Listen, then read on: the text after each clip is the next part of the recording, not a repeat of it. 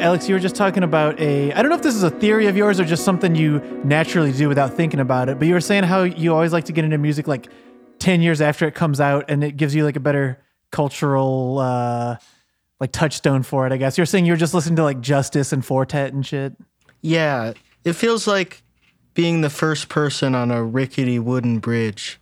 You want to wait until at least like 10 or 20 people have been over it, and then you'll take a shot. But I don't want to be the first person over that bridge. Yeah. So I was saying I recently got into Fortet. It's this new band. Yeah. In the Justice. Yeah, the first album. Like all the shit I remember seeing people talk about in 2010.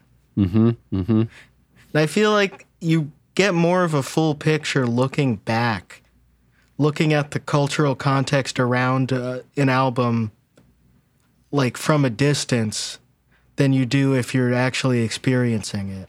Yeah, I agree. I mean, that's why for me, this summer is the summer of Electroclash. MGMT. That should come back. Mm-hmm. Yeah, dude. MGMT is actually one of those bands where they themselves were mostly good, but everything they inspired sucks. In the same way that like grunge begat butt rock or whatever, you know? Yeah. And I think I've been listening to some like kind of early 2000s indie, like proto indie, or just maybe a year before like indie music really like blew up, you know? When you invented it. Yeah, exactly. Yeah. Yeah. But listening to that stuff, I was talking to Brace a little bit about this because they just did an episode on Elliott Smith, and I feel like that era was like the long 90s, you know? Like the 90s really did kind of, everybody likes to think the 90s stopped at September 11th, but I think the long 90s kind of bled for a few years later past September 11th, 2001. Like there was still kind of an end of history vibe to some of that music. Elliott Smith, there was another thing I got into late. Not super late, but he died in 2003, and I first heard him in, I think, 2008, 2007, 2008. Ooh, yeah. Because I wasn't at the right age yet when he was still alive. I was only like, I would have been like 11 when he died. Mm-hmm. So I didn't have mental illness yet. That's a crucial part of it. Yes. Yes. He actually went to college near me, Oh, Western no shit. Massachusetts. Yeah, I guess he was there when I was alive, I think. Weird to think of. That whole era is super weird too, because like there were still people getting signed to major labels, like as sort of that like 90s hangover, you know? Like Yeah. I feel like that kind of evaporated in the mid 2000s. Yeah, you think about something like The Strokes, where there was like a actual like bidding war kind of thing. Yeah, and how? And yeah, even by like, I don't know, 06 or something, that was pretty much gone. But it maybe also goes along with like the collapse of CD sales and stuff, which is also like 05-ish or whatever. Yeah, definitely. I think it'd be funny to get into like micro genres that were kind of heralded as like the future of music and then went nowhere, you know? Like I remember 2003 through 2005, there was like a lot of sort of mainstream press, or like Rolling Stone and Spin like would do pieces on shit like the Providence, Rhode Island, like the RISD scene, like Lightning Bolt, you know? Yeah, yeah. And then stuff around Andrew WK, like Bulb Records, like and stuff like Erebon Radar, like noise music was gonna make a big splash, and then, you know, of course it didn't, because it's noise music. Yeah. Or speaking of 10 years ago, Witch House. Yes. Or like you even brought up like a month ago or so, whatever, like Fash Wave or something. It's like, all right. Yeah. I feel Fash Wave, like that happened late enough on our current timeline that I feel like it was almost entirely like based on the internet. Whereas like that noise rock scene, like that Providence scene, and like even Witch House was rooted in some kind of material reality. Like there were bands making records that sounded like that. I don't think you can make fascist art after Auschwitz. Almost like what Adorno said, there you can never have poetry after Auschwitz. But fascist art, I feel like after 1945. Before that, you know, there's like I don't know, Thomas Carlyle and Wagner and like, I don't know who else kind of get a pass because you hadn't really seen what it amounted to yet. Yeah. But after that, it's just lame. Yeah. I mean, you got a lot of art that's like a commentary on fascism, you know, like the early Throbbing Gristle stuff, or like Leibach's a good example of that, like, you know, kind of using the imagery of fascism, but from a left perspective. But then you've also got like, you know, like the quieter, folkier black metal records that you don't want to listen too close to or do any research about the people making it and their early punk bands. Yeah, that's a very good point. Maybe that's another reason why it's good to get into things 10 years late. Yeah, because then you know who's a crypto Nazi. Yeah. Like I don't have to listen to Alcest now, you know? Cool. I think that guy's like, not racist anymore. Not anymore, he's not, yeah. I assume he's adjusted, just not being around. I think he was like a teenager at the time, and like his extremely racist older friend had him play on the album. On the Pest album? Yeah. Yeah, no, it's just like, we gotta kill everyone who's not French. Mm-hmm. Yeah, the shit you gotta watch out for is like the guys who are like doing that and in their late 30s, early 40s. Like I don't know, Operators played a show in Hungary at Durakurt. I'm sorry to hear that. I fucking love I love playing in Budapest. Like the sort of weird electronic punk scene there is great. It's fantastic. Unfortunately, you know, we played at the same venue on the same night as a Polish black metal band called Megla, who are 100% fascist. Yeah, it's insane. They love to deny being fascists, but yeah, you could tell from the crowd. It's kind that technically qualifies as fascist art, but it seems like something fascists wouldn't have liked at all. Right? Yeah. Yeah. Like, they weren't that into like Norse mythology. They were into it a little bit, but not fully. Yeah, they weren't Varg-pilled. Yeah, they were doing other things. They had other. There was a mix of stuff, but it was still. They were suit and tie type of guys. Yeah, there's a reason you don't see like Thulian runes in the, you know, in the greater, in images of the Greater Reich, right? Like it's kind of an esoteric pursuit. Wait, what were we talking about before? I forget now. We were talking about getting into stuff like 10 years after it hits, you know. Oh, I was gonna say with Varg, he was racist the whole time, and everybody knew that. But if you gave it a 10-year window, everybody could have realized that he's cringe. Yeah. Like he's not a badass guy. Like when he was in prison, like he was very mysterious. Mm-hmm. But now he's a really goofy old guy who rants in his car and like eats rotten fish. Yeah, yeah. I think the cringe point, like maybe where everybody noticed he was cringe was, you know, when he announced that he was going to only make albums with Aryan instruments. He was going to get rid of the guitar. He's just going to use keyboards. Oh yeah, I always found that conceptually interesting, like what it would actually mean to create, like white supremacist art, like Nordicist art. Yeah, because even with black metal, it's got all the funk taken out, mm-hmm. but it's still fundamentally, there's a little bit of black music in there. Yeah, like that just doesn't happen without like black people in the American South. Yeah.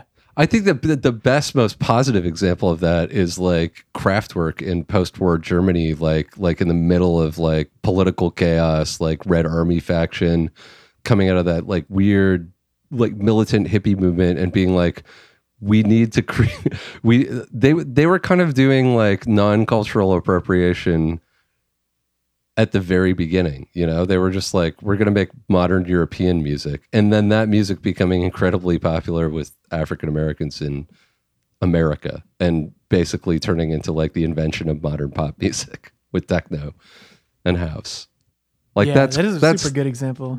That's kind of cool because they were doing it from like I think they were doing it from a non-fascist standpoint. You know? Yeah, as a force for good to just kind of start fresh. You know. Yeah, wipe the slate clean.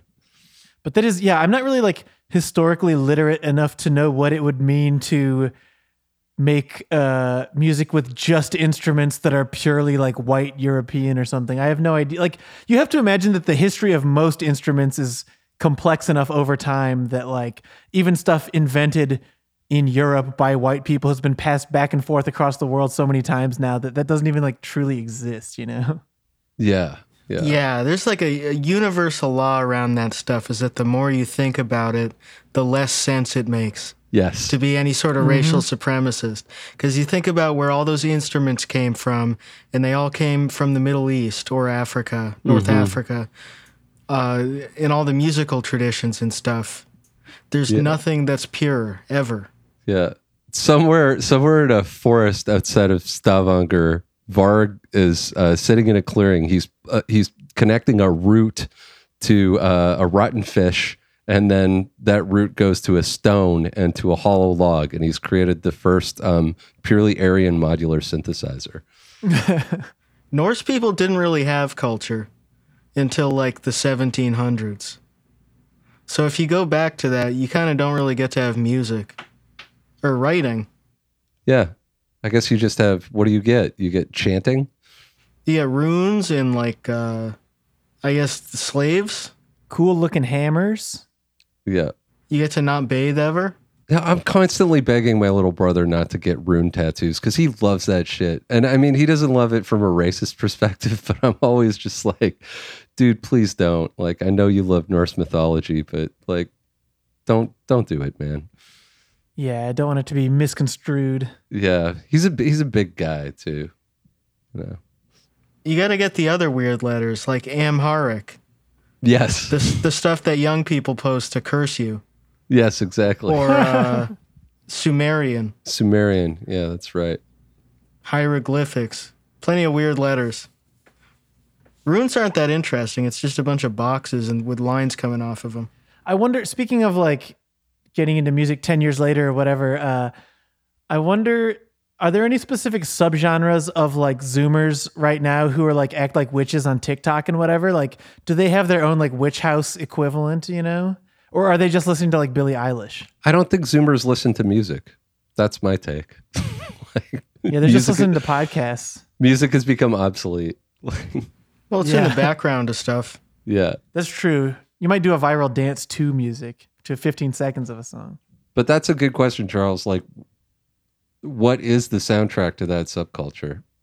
Because at least the things that become culturally relevant from TikTok just end up being like Doja Cat or something, where it blends right into mainstream rap. Like, I don't know like of any, I'm sure they're out there, but I'm too old to know of any like really niche subgenres that are like thriving on TikTok among like weird cultural niches of Zoomers, you know? Wiccans kind of have the same cultural problem as Nordicists do, where like they're not supposed to have music. Yeah. They don't really have culture. That's the thing about like pre-Christianized Europeans. Yeah, it's pre-culture kind of, you know. A lot of the stuff that we like kind of came along with Christianity. That's the problem. Like writing and like the prohibition of slavery of other white people, at least. You kind of have to have that. I don't know. I've just been playing Crusader Kings. They always come and raid you. It's very annoying. The Wiccans? No, the Vikings. Oh, the Vikings. Yeah. I guess that's the same people, sort of. Yeah. You got to build a wall, man. Big wall. Keep them out. Yeah.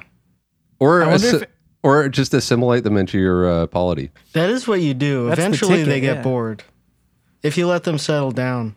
I wonder how many people have developed like anachronistic racisms from playing Crusader Kings. A lot of people. There are so many people who like get the wrong message from that. It's like history and sociology turned into like random number generators in algorithms, and it's all algorithms. It's algorithms fighting each other. And I don't know how you see that, and you're like, well, one of those is superior biologically. Yeah. Like, it's different computers fighting each other. Yeah. I like thinking about like a communist, like a young communist who skipped reading any theory or like Capital or anything, and is just basing everything off of like a single Stellaris campaign. Yeah. You know? I guarantee that person is anime on Twitter right now. Yes. There was an anime where each country in World War II was an anime girl. And that got most of the people on the internet who are into politics into politics. How did they handle the Molotov-Ribbentrop Pact? I'm not sure. I didn't watch it, but I'm sure they did. I need to see that. What like year was that anime? Probably 2000s. Man, that's funny. There's a Karl Marx anime that's actually pretty good. I think it's Chinese. It's made in China. China. Thank you. Is that like recent or older? It's recent. It's like from a couple of years ago, but it's good. I liked it. It's like very breezy. I was reading this thing about Ryan Adams. There's this long profile he did that's like him reckoning with getting Me Too'd a couple years ago. And his one was like one of the lighter Me Too's.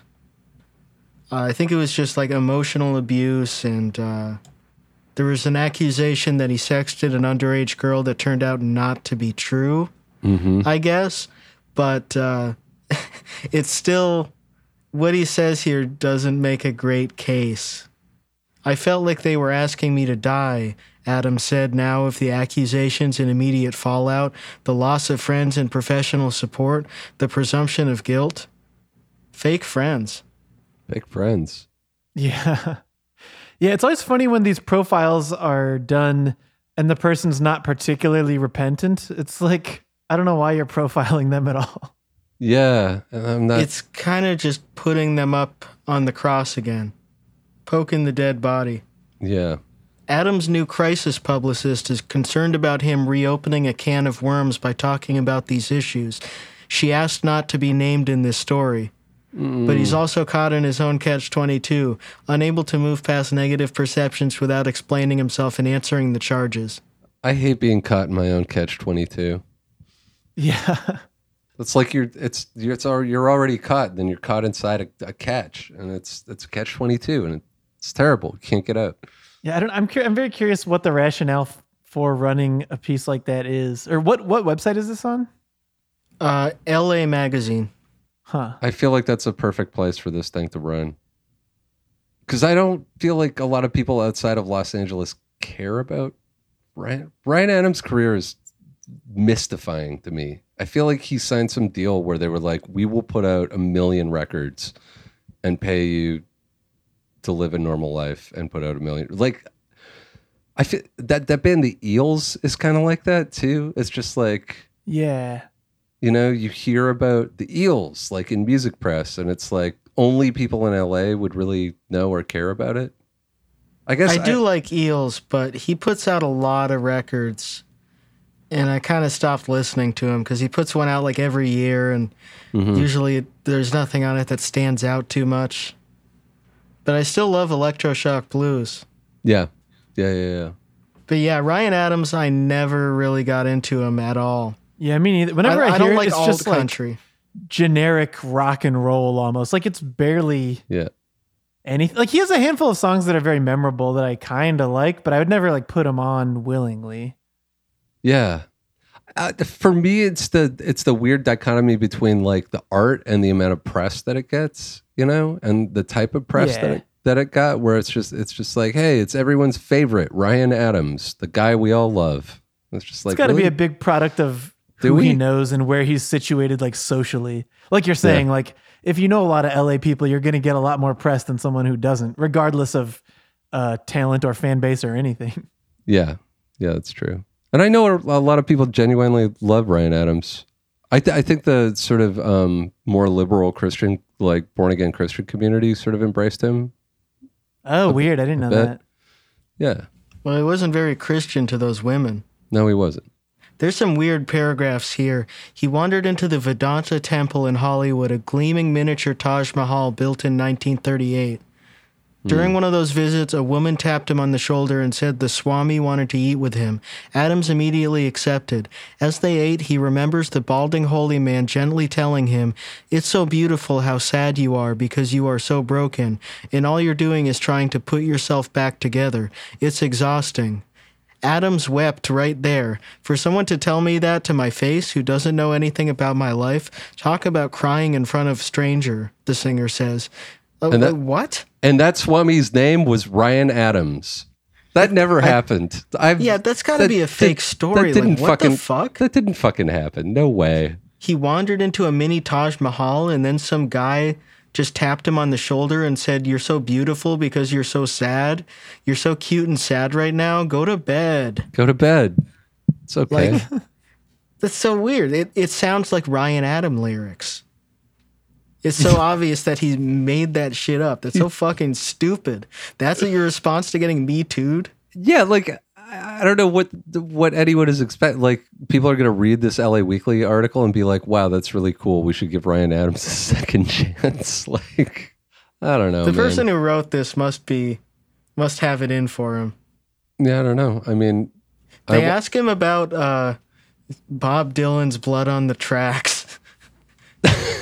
I think the author brings that up.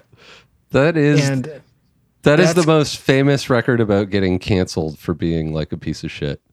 Yeah, that's kind of like tossing him a lit grenade. Yeah. Picking that up. Like, oh boy. How long do you guys think it's going to take before there's a long, like a pretty long Pitchfork, like Ariel Pink's like 40 Days and 40 Nights in the Desert of Cancellation piece? Yeah, I wonder. I'd say next year. I don't think it would be in Pitchfork. I wonder where it would be. It would be in like the American Conservative. That's true, maybe. yeah. Or LA Weekly. Yeah. But you're right. Like he does seem like the kind of guy who's willing to make that particular heel turn. Oh, because he went on Fox News like right after that happened, right? Like he's very open to that kind of like heel turn. That was so weird. Like, why would you do that? Because you're just in terms of rational self-interest. Like, what did you gain from that? Because you're a little clown. You're a little attention monster. Yeah, he loves attention. He sure does. Oh, there's a weird thing in here I just noticed. It's talking about how he discovered Phoebe Bridgers. Ultimately, in 2015, he did release her 3-song EP, Killer, and had his publicist announce its arrival in a press release that quoted Adams calling Bridgers a musical unicorn who could make a jar of sand sound like blood on the tracks. So I guess that time he brought it up. So maybe that's why they felt like they should bring it up. I don't know. Blood on the Tracks isn't even good. Shut the fuck up, man. Yeah. Talk about idiot wind, am I right? Yeah, he's full of hot air. Heyo. Oh, man. Here's a song about a full-grown adult man who never goes down on anyone. Bridgers declared during a 2018 performance at the Higher Ground nightclub in South Burlington, Vermont. I've been there before. So I've played there. That's a good venue. Man, including that in this profile, they were trying to make him look as bad as possible. I don't know why he would agree to this. Yeah, there's going to be another article where he talks about how he shouldn't have done this article. Like he's going to go to another journalist and be like, "Yeah, I just felt so bad." And then there's going to be like a quote from his mom, like, "Well, when he was born, he had the smallest penis of all time, according to the doctor, and it actually went inside of his body. It was like a big hole." And you couldn't even see the end of it. It was so deep. They asked us if we wanted to euthanize him right then and there. And we said, no, let him live. He'll be a living example. We used to take him to the vet. I just remember that one of the times I played at Higher Ground, I got in an argument with one of the stage managers who I think was doing a lot of cocaine and was very, very, very amped up and angry all night. And he got mad at me for smoking in the loading dock. Like the big loading dock door was open and I was smoking on the inside of where the door was. And he was like, "You can't smoke in here. You got to go smoke outside." So I stepped outside, but I had a can of beer in my hands. He was like, "You can't fucking drink outside. Put the beer inside." So I just stood with the cigarette hand on the other side of the door and the beer on the inside of the door. And that made him very, very angry. Oh, man. It's like standing in that spot where you're in 4 states at once. Yeah. But the whole time I was basically like, doesn't the guitar player from Phish own this venue? Like, aren't you hippies? Like, what's wrong with you, man? Lighten up. Like, Oh, does he really? he does. The first Phish show ever was on the UVM campus where I went, and it was in the worst dining hall, Oh, no shit. which is colloquially known as the Grundle. Because of how the building looks from bird's eye view. It looks like a crotch on a person bending over. Yeah, and it had the worst food. That's where they got the band name Fish. Yeah. That's right. The worst fish there. Never really listened to Phish. I don't think I've ever heard a full Phish song. Wait, someone was just telling me recently what they call themselves, like the equivalent of being a deadhead. It's something really stupid. Like a fish guy. Now someone listening to this is going to be like, you don't know that? And someone's going to be getting mad right Well, now. I'm going to look it up so people don't get mad at Fish us. head, a Oh, pea shit. head. A pea I just head. remembered something else about that venue is that after that happened and that guy got really upset with me and was like, not quite like you'll never play here again, but was basically being like, you're not welcome here, you know? Yeah. The last time I played there with operators, I noticed that upstairs where the green rooms are, there's a framed picture of me playing guitar from that night up on the wall. So who's laughing now? Do not allow this man in. You got to do like a Larry David kind of thing and like insist on taking it off the wall if they're going to be mean to you. I was just thinking that, like, just throwing like the worst tantrum, or just going back and playing again and bringing that up to people who like have never met this guy. That guy probably quit like years ago. Yeah, Being no like, one someone remembers who was he was. mean to me here. You cannot put my picture up here. It would be fun to spite somebody by putting up a picture of them and then signing their name, but in like the stupidest kid handwriting. So it looks like you're like barely literate enough that you don't sign your name with an X. Yes. Or just yeah, like in that backstage, like having somebody take like the most unflattering post-show picture. Just like covered in sweat, shoving like hummus and pita into your mouth. And then force you to autograph it. Force you to no, you autograph it. You do Alex's like child handwriting thing on it. Yeah. Photoshopping the band's heads onto Lemon Party, putting it on the wall, Running and signing it with like backwards Toys R Us letters. running everyone through like the old filter. Wow, that's crazy. Fish played here. I guess it's a clothing optional venue. Wow, Vermont's crazy. So cool. So free. Really is a weird state. Wait, fans of Fish are actually called fish heads. That's so lame. I thought it was something Yeah, stupider I- than that, but I looked it up, and I guess usually they just say Fish fans. also when I searched for what are Fish fans called, one of the Google suggestions was what are Fish fans like? I can't imagine searching that of maybe I'm going to become one of those people who follows them around, but what are they like? You know, What are they these fans like? I need to know what I'm getting into. You can't really guess what they're like. They're ahead of the curve on the showering thing. That's why they're called fish. That's right. Dude, fish love to take showers. That's true. They're always underwater. Super problematic. I was gonna say Fish should record an album underwater, but that's just like a Metalocalypse plot line where they do their album underwater. That's a good Wolf Parade PR stunt for the next album. Is you're gonna record the album outdoors in like some kind of wolf sanctuary or some place where the most dangerous wolves dwell. Oh, One of those places where they collect wolf urine. Yes. You yes. can buy wolf urine to keep away, I think, deer and rabbits and stuff. You can put it on like the fence in your garden. Yeah. And I always wondered how they collect that. Obviously, it's captive wolves, but I don't know if they like, because like you can collect semen from a bull because, you know, you do the motion and Yep. you get them going, Yep. but you can't really get a wolf to pee. No. Well, maybe you just give it a It bunch should- of coffee and stuff. That's true. Give it, diuretics. Well, you can Give it monsters. You can Yeah. you could squeeze a dog's bladder in a way to make it pee. Interesting. Yeah, and I know this because my dog Archie had a ruptured disc and like couldn't move his back legs. He was like kind of couldn't move his back legs at all. He had to have surgery, and when he was recovering, like he didn't know when his bladder was full. So basically, like you have to push and squeeze on his bladder so his bladder empties. But I can't imagine doing that with a wolf. You could do that into the toilet, couldn't you? Yeah, that happens at my house. You could just pick up the dog and squeeze it into the toilet? Yep. That's so convenient. Yeah, easy. But he's little. He's just a little guy. It seems like a good name for a sort of older timey dive bar, the Squeezed Bladder. Wolf piss. I assume what they do is they have like a concave surface in the wolf pen, and then it just flows downward into a cup. Yeah, like the whole pen is stainless steel and kind of angled towards a hole in the center. Yeah, it's like a big sink. And this is going on with like 30 wolves at once. There's a guy underneath that, like in a second room underneath it, with just a mason jar, and most of the time he's sleeping in a folding chair.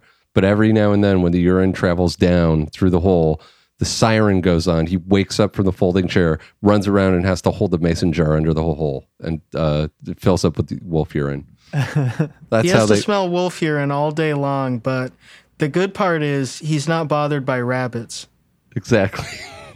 Deer don't come looking for him. They stay Yeah. away. He will never be attacked by deer. Constantly getting attacked by other wolves. The other PR stunt for Wolf Parade is to record an album at a parade. Yeah.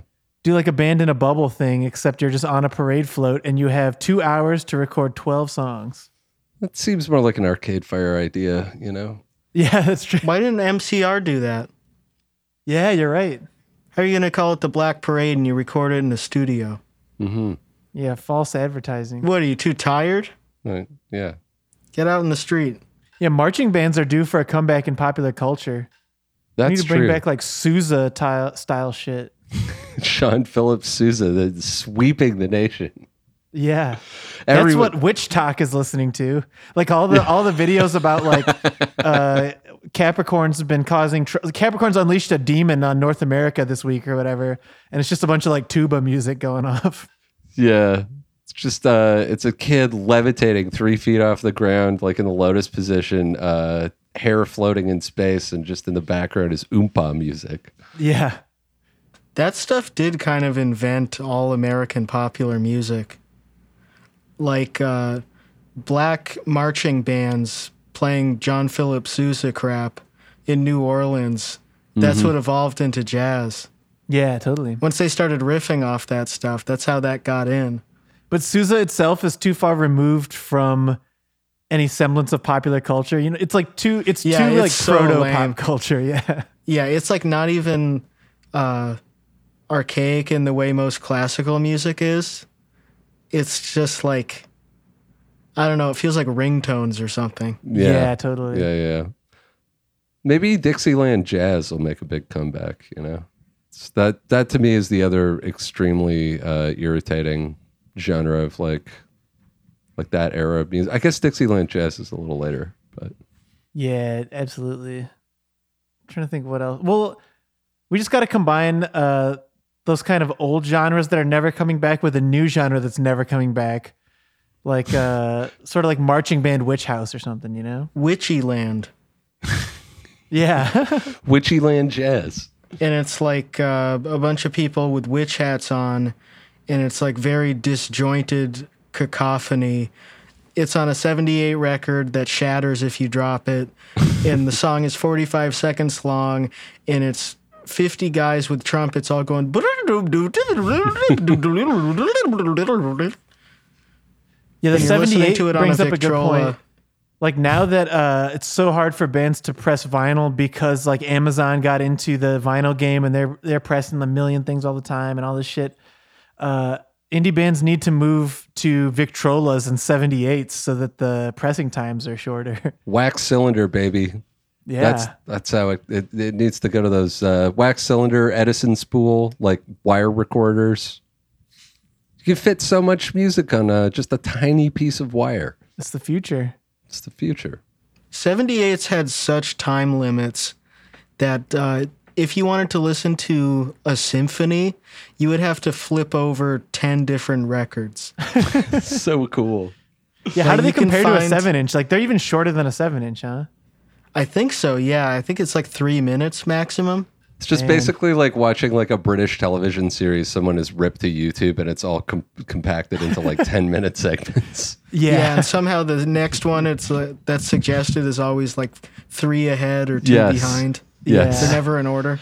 Fuck, I hate having my symphony all in order and then I slip and fall and all the discs get discombobulated. That half must of have them been a shatter. common thing. If you drop one, it will shatter like a ceramic plate. Yeah. That's right. So you just don't get to hear that portion of Eine kleine Nacht music. Yeah, That's yeah. a good point. Like, Or yeah, there's so many people who are Nibelung. just missing 3 minutes in the middle of a 20-minute piece. Like, oh, all right. Well, don't need that part. Well, then your imagination just fills it in, you know? It's where great creativity is born. I guess theoretically you could just play a shard of it. If you keep picking up the needle and pick it back up after it like, goes As it past goes it around. and then put it back down. You have like a semicircle of a disc, and it just keeps playing 1 second, then it's like, then the next second, then. Oh, it makes me want to play around with the Victrola my parents have. Actually, that reminds me of like when we were kids, we had the Pokemon soundtrack CD, like songs from the TV show, and we scratched it up. 'Cause it had like a natural scratch on it that we thought was funny because it skipped around. So we just scratched the shit out of it. And some of the songs actually scratched like we wanted to, and it was really funny because they were skipping constantly. But then we just destroyed it and made it unlistenable. That rocks. A song skipping can be really funny though if it's very like intermittent and strange. You could do it with music, but PlayStation, if you got one tiny little scratch on it, the disc would just stop working Yeah. because of the copyright stuff. They shouldn't have had that. You should have been able to fuck up a game by scratching it up. Yeah, you should have been able to do like Kid 606, Otecker style like glitches just by scratching your PlayStation CD. Maybe that's a avenue for indie artists to explore, releasing your album on PS1 disc. Yeah. Only playable on PS1 and 3.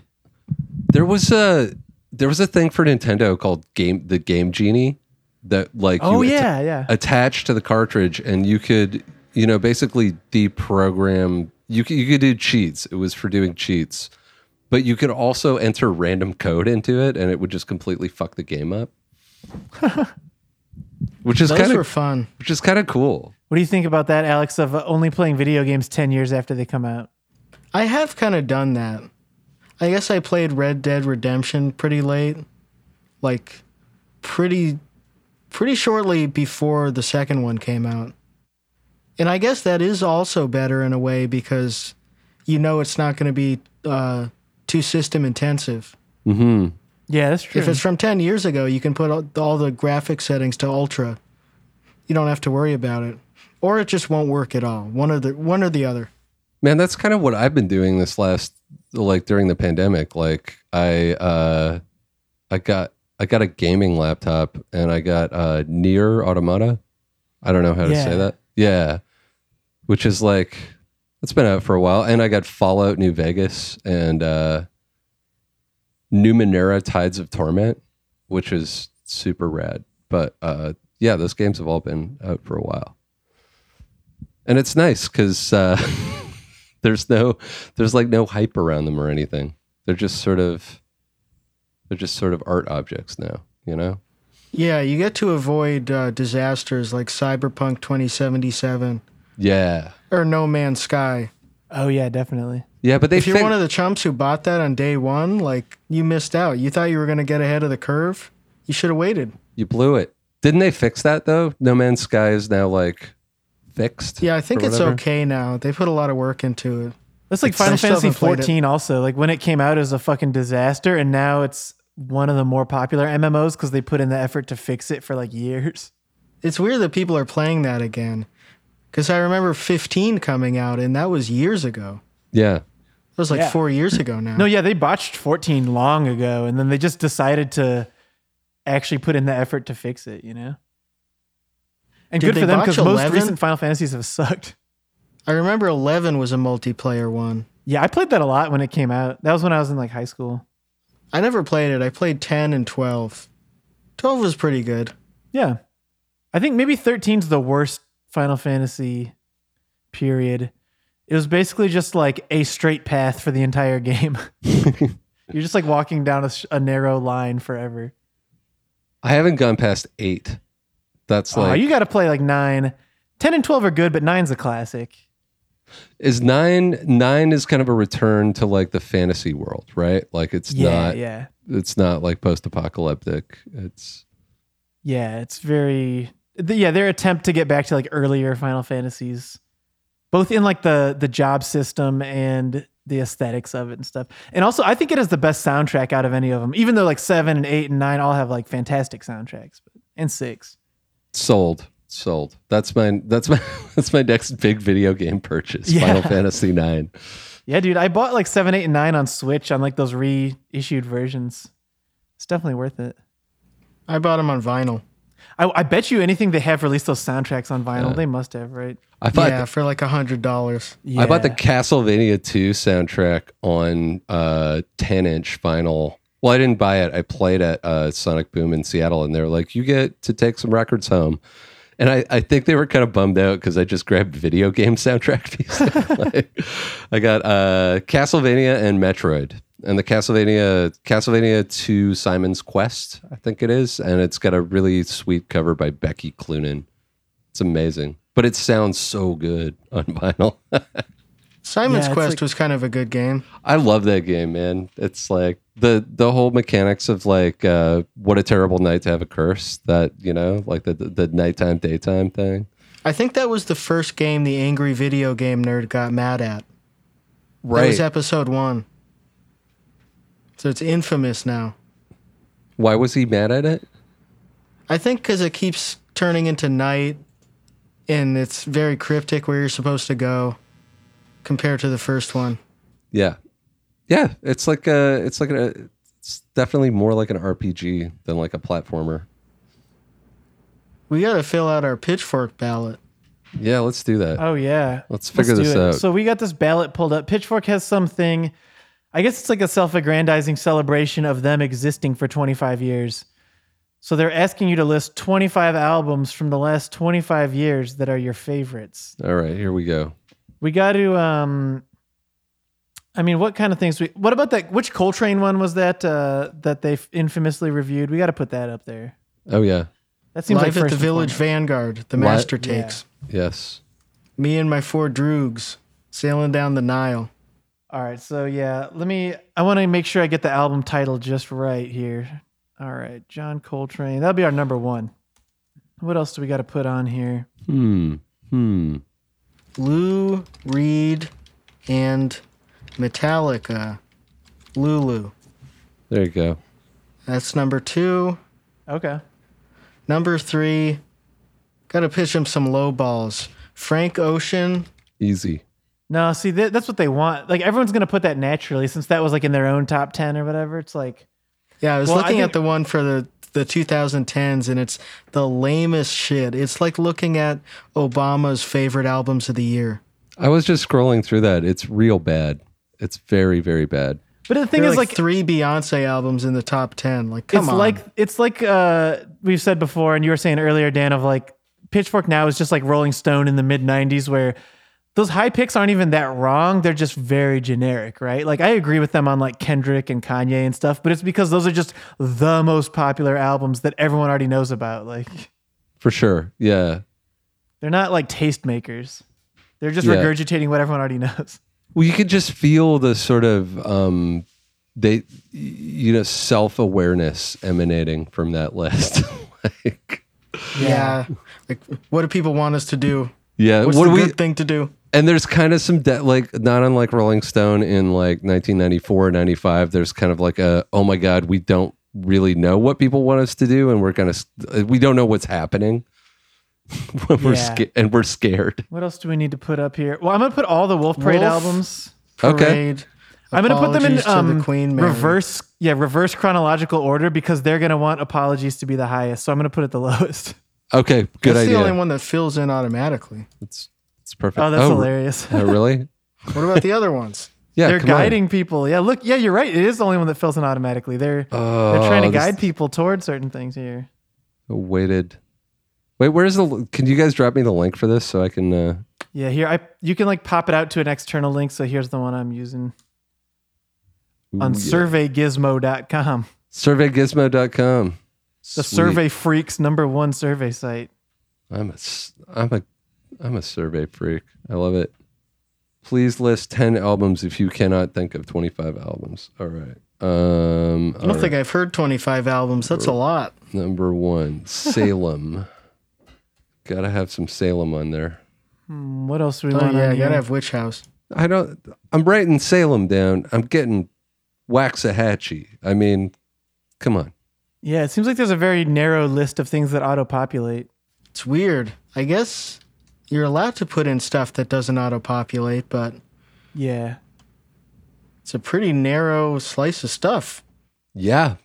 It all seems like Pitchfork Best New Music, too. Oh, I'm scrolling through it. Some of these are all right. Richard D. James album, sure, why not? Why not? That's fine. I'm going to put Brock Winthrop on here, Alex. Thank you. John Acapinti. Wolf Mother doesn't fill in. Kind of leaving them out. 5 Wolf Eyes albums auto-populate, but only 1 Wolf Parade album. Hilarious. E1. And only 2 Chelsea Wolf. Ooh, E1, yeah, I'm going to put that on there too. Yeah. They I have don't remember Bob the name of our Dylan album, albums but- on here. Do they have Bob Dylan albums on there? Bob. Yeah. These are supposed to be from the last 25 years, right? Yeah, it's like his recent releases. Awesome. He's just that good. Yeah. Oh, Eric Clapton. Ooh, there you go. I hope Old Sock is on there. Eric. Yeah, all 3 of us need to submit our own list so we can really juice the charts here. Yeah, Clapton. Old Sock. There we go. Nice. Feeling good. All right. The new Van Morrison album, obviously. Easy. Too bad John Acapinti only ever put out an album of his Christian songs. I wish he put out a political album. I'd vote for that. Oh, here's one I'm going to add that they recently reviewed. Peppa Pig. Dan's label mate, Peppa Pig. Yeah. They gave it a 6.5. And what makes me so mad is it's so tongue-in-cheek. They're basically trying to just do like what we did on E1 in the very early episodes where we did like the fake Pitchfork review. They're doing that to themselves to like show that they have a sense of humor, it looks like. And it's They're just a like, little why don't they late just to let the- me do this shit? Late to the game. Yeah, exactly. We were doing that in like 2017 or 18 or whatever. Yep. Let's see. But Peppa's let's find Adventures, the album. Gotta put that in. The 4-year-old pop phenom and famous Pig's second album is a charming and self-assured celebration of family, friendship, and muddy puddles. You see, the whole thing is so tongue-in-cheek. It's Yeah, they're it's tongue in they're cheek. trying to be funny. It's I don't tongue in like cheek, but they give it a 6.5. Like, Yeah, give it a 10 Give if it you're a- gonna be funny. Yeah, yeah, exactly. Yeah, Or give You it get zero. phone in the score if you're going to commit to this. I hate this swine. It's Yeah. horrible. Or at Yeah. least give it a 7.6, right? yeah. This is music for babies, no stars. But yeah, here's some more of the writing. On my first album, Peppa made a careful study of Brian Wilson's sunny melodies and progressive pop structure. She hews closely to this formula throughout Peppa's adventures, particularly on The Wistful Perfect Day and on Recycling, which evokes Fiona Apple in its percussive use of glass bottles and tin cans. See, like they're cracking themselves up here. It's like a fake post someone on Twitter would make. Someone who's behind the ball. Yeah. Like someone who's 3 years behind and they put a lot of effort into a post that's meant to go viral and it gets 50 retweets. yeah. It's like Yeah. that kind of writing. Like they're pandering, but it's also not that successful. No. It's just kind of obvious and dated.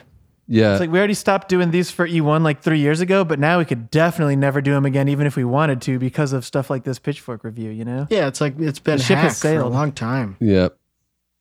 It's hard to get the thing to auto-populate. It really is. The 6.5 really gives the game away, though, you know, because again, they are concerned what people think about this satirical Peppa Pig review that they posted. Yeah. I give this review a 0. I give this review a 0 as well. Boo I can see worms. it smirking 7.6. at me, and I don't like it. Like, Oh, Cameron Purple Haze is one of the ones that auto-populates.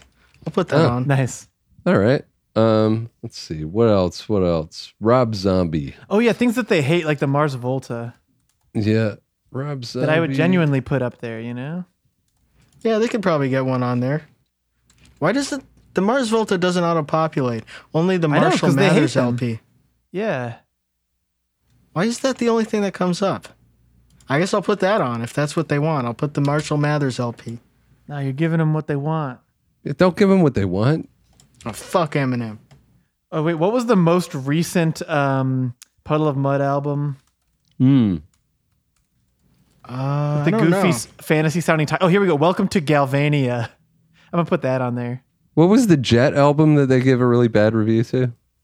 Oh yeah, put that one on there. It was the second one. I remember the first one's called Get Born. I'll Yeah. put that one in just to spite them. Yeah. There we go. Second, clap your hands and say, yeah, record. Absolutely.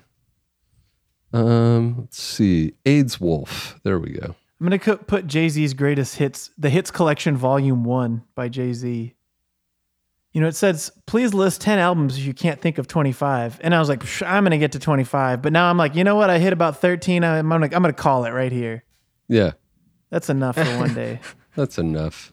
I've just been looking at the auto-populator. It's weird the things they give you. Yeah, they're really trying to get you to write specific things, or they think you're going to write specific things. You know what I just realized? It's really good that Pitchfork loves Fiona Apple so much, because otherwise she wouldn't be in the auto-populate thing, and no one would ever be able to type her entire album names. Yeah, that's a good This is point. true. This is true. She would never show up in these. Big Star? Really? What's the point of even putting that in there? How do you not have Wolf Mother, but you have Big Star re-releases? Yeah, I'm curious what the criteria are for auto-populating. Maybe they're just trolling for data here. They're like, we don't know what to give the people. We tried to give them a satirical Peppa Pig review, and we don't know whether they like that or not. We don't. We hate it. Yeah, we hate it. You fucked up, Pitchfork. They should at least, if they really wanted to commit to that bit, they should also do a satirical Fiona Apple review where they say that Fiona Apple's percussion is obviously a reference to Peppa Pig. Yes. Oh, Aerosmith honking on Bobo. You got to have that. Ooh, definitely put that in Honking on Bobo. Nice. there. Man, that's a good album title. What was the last Motley Crue record? Yeah, when did they make one last? I think like 2010. I just saw a story about how Nikki Sixx unfollowed Tommy Lee on Twitter on the last day of their tour. Oh, here we go. It was Saints of Los Angeles in 2008. Get that There one you on go. there. That's going on the list. Wait a minute, they're not saints. Are they trying to be funny? I don't think that any of them are in communion with the church. That'd be a good pivot for them, though, toward a Christian album when they're all like 60. I would love that. That would be amazing. Did like an Insane Clown Posse type thing. But did ICP walk away from that Christian pivot, or did they go forward with it? I don't know, honestly. I have no idea. I don't think they've talked about it too much. Like maybe they just downplayed it, basically. I think they know what their fans want. They want to hear about Fago and partying, Yes. having Actually, a good time. fuck it. There needs to be some ICP representation on this Pitchfork list. That doesn't auto-populate. Now I have to find out what their albums are called. I don't see Broken Social Scene fans massing on the nation's capital here in Canada. you know? Yeah. We should have jumped on this sooner so we could have mounted a big campaign to get everyone to vote for Coltrane, Wolf Parade, Yeah. Peppa Pig, E1. Motley Crue, E1. But we still could. Yeah. It ends on the 20th. And anyone listening to this, please fill out the Pitchfork 25th anniversary, quote unquote, people's list. please do it, and we'll give you some suggestions. We'll tell you what to vote for. Stuff the ballot box. Yeah, let's go. Let's get Pitchfork. Let's get them starting to write about the things that we care about. John Acapinti, Barney reissues. They'll probably only discover them when they're dead, both of them. Yeah, that's true. Oh man, I just had a cursed vision of a 60 LP like black vinyl Barney set with just No, it has to be purple. Oh, it does have to be purple. Yeah, like the VHS tapes. It's purple on purple. And kind of like the Raymond Scott collection that we discovered, there needs to be an Acapinti collection that's just curated like the 25 best or something, Yeah, absolutely. One of the suggestions is Macintosh Plus Floral Shop. That's not even a real album. It's just 80s soul songs pitched down. One semitone. Let's see, Boss Tweed. I'm voting for Boss Tweed. Yeah. Doing voter fraud. Yeah. I have no respect for democracy. We need some nerdcore representation on there, too. MC Router. No results. Ooh. How are you not going to auto-populate that? Yeah, so anyone listening, don't let Pitchfork tell you what to do. When you're when you're excitedly filling out this 25th anniversary people's list, like we all know that you've been waiting to fill this out. When you're doing it, don't take the easy route. Don't follow the auto population. Just follow your heart. Or actually, no, do what we say. E1, all the Wolf Parade records, every single one of them. Peppa Pig. They reviewed it. Let's make them pay. Yeah. Yeah. They thought they were being funny by giving it a score. If it gets the most votes, they have to put it in. Yes, that's right. No, this is it. The Peppa Pig. They have no excuse. Not like when the people voted for Justin Bieber to go to North Korea and then he chickened out. Dude, the funniest outcome would be ballots get stuffed for Peppa Pig. Peppa Pig wins the #1 slot, and they do the quickest album reassessment where they re-review it at 10.0. Yeah. Well, here's the thing though, is that there's no outside inspector for these ballots, so I don't trust Pitchfork to actually. If Peppa Pig pulls out the #1, I don't expect them to even be honest about it. Where we need to get like UN inspectors in here to monitor the vote, I think. Yeah, we need the OSC quickly. I think we need to storm the Pitchfork offices. That's right. Yeah, we'll get the Juggalos and we'll get the Broken Social Scene fans together. We'll get everybody. We'll storm the Pitchfork offices, get the UN inspectors. We're going to take Peppa Pig to #1. Yeah. I think it's in the World Trade Center. I think it legitimately is. Oh, really? Someone got in trouble a few years ago. Maybe it was Halsey. Someone made a joke like someone should bomb the Pitchfork offices because they got a bad score, and then they found out that it's in the One World Trade Center. Look, or they said someone should fly a plane into it. We're going to be delivering the ballot. We're going to be collecting everyone's ballots, and we're going to be delivering them by hand, by airplane, to the Pitchfork offices in New York. Yeah. Airmail. Like kids' letters to Santa, just marching them in. Which age group are you in? 65 plus. Yeah. Gender non-binary. Let's just get that in the statistics. There's a non-binary senior citizen who loves Peppa Pig. That's and right. Wolf Parade. That's right. Sell my data now. Let's get this going. Let's have the next, when shows come back, let's have the next big Pitchfork festival in Paris be E1, Peppa Pig, and 3 Wolf Parade sets. Because sounds good to me. That's what the people want. We'll see you there.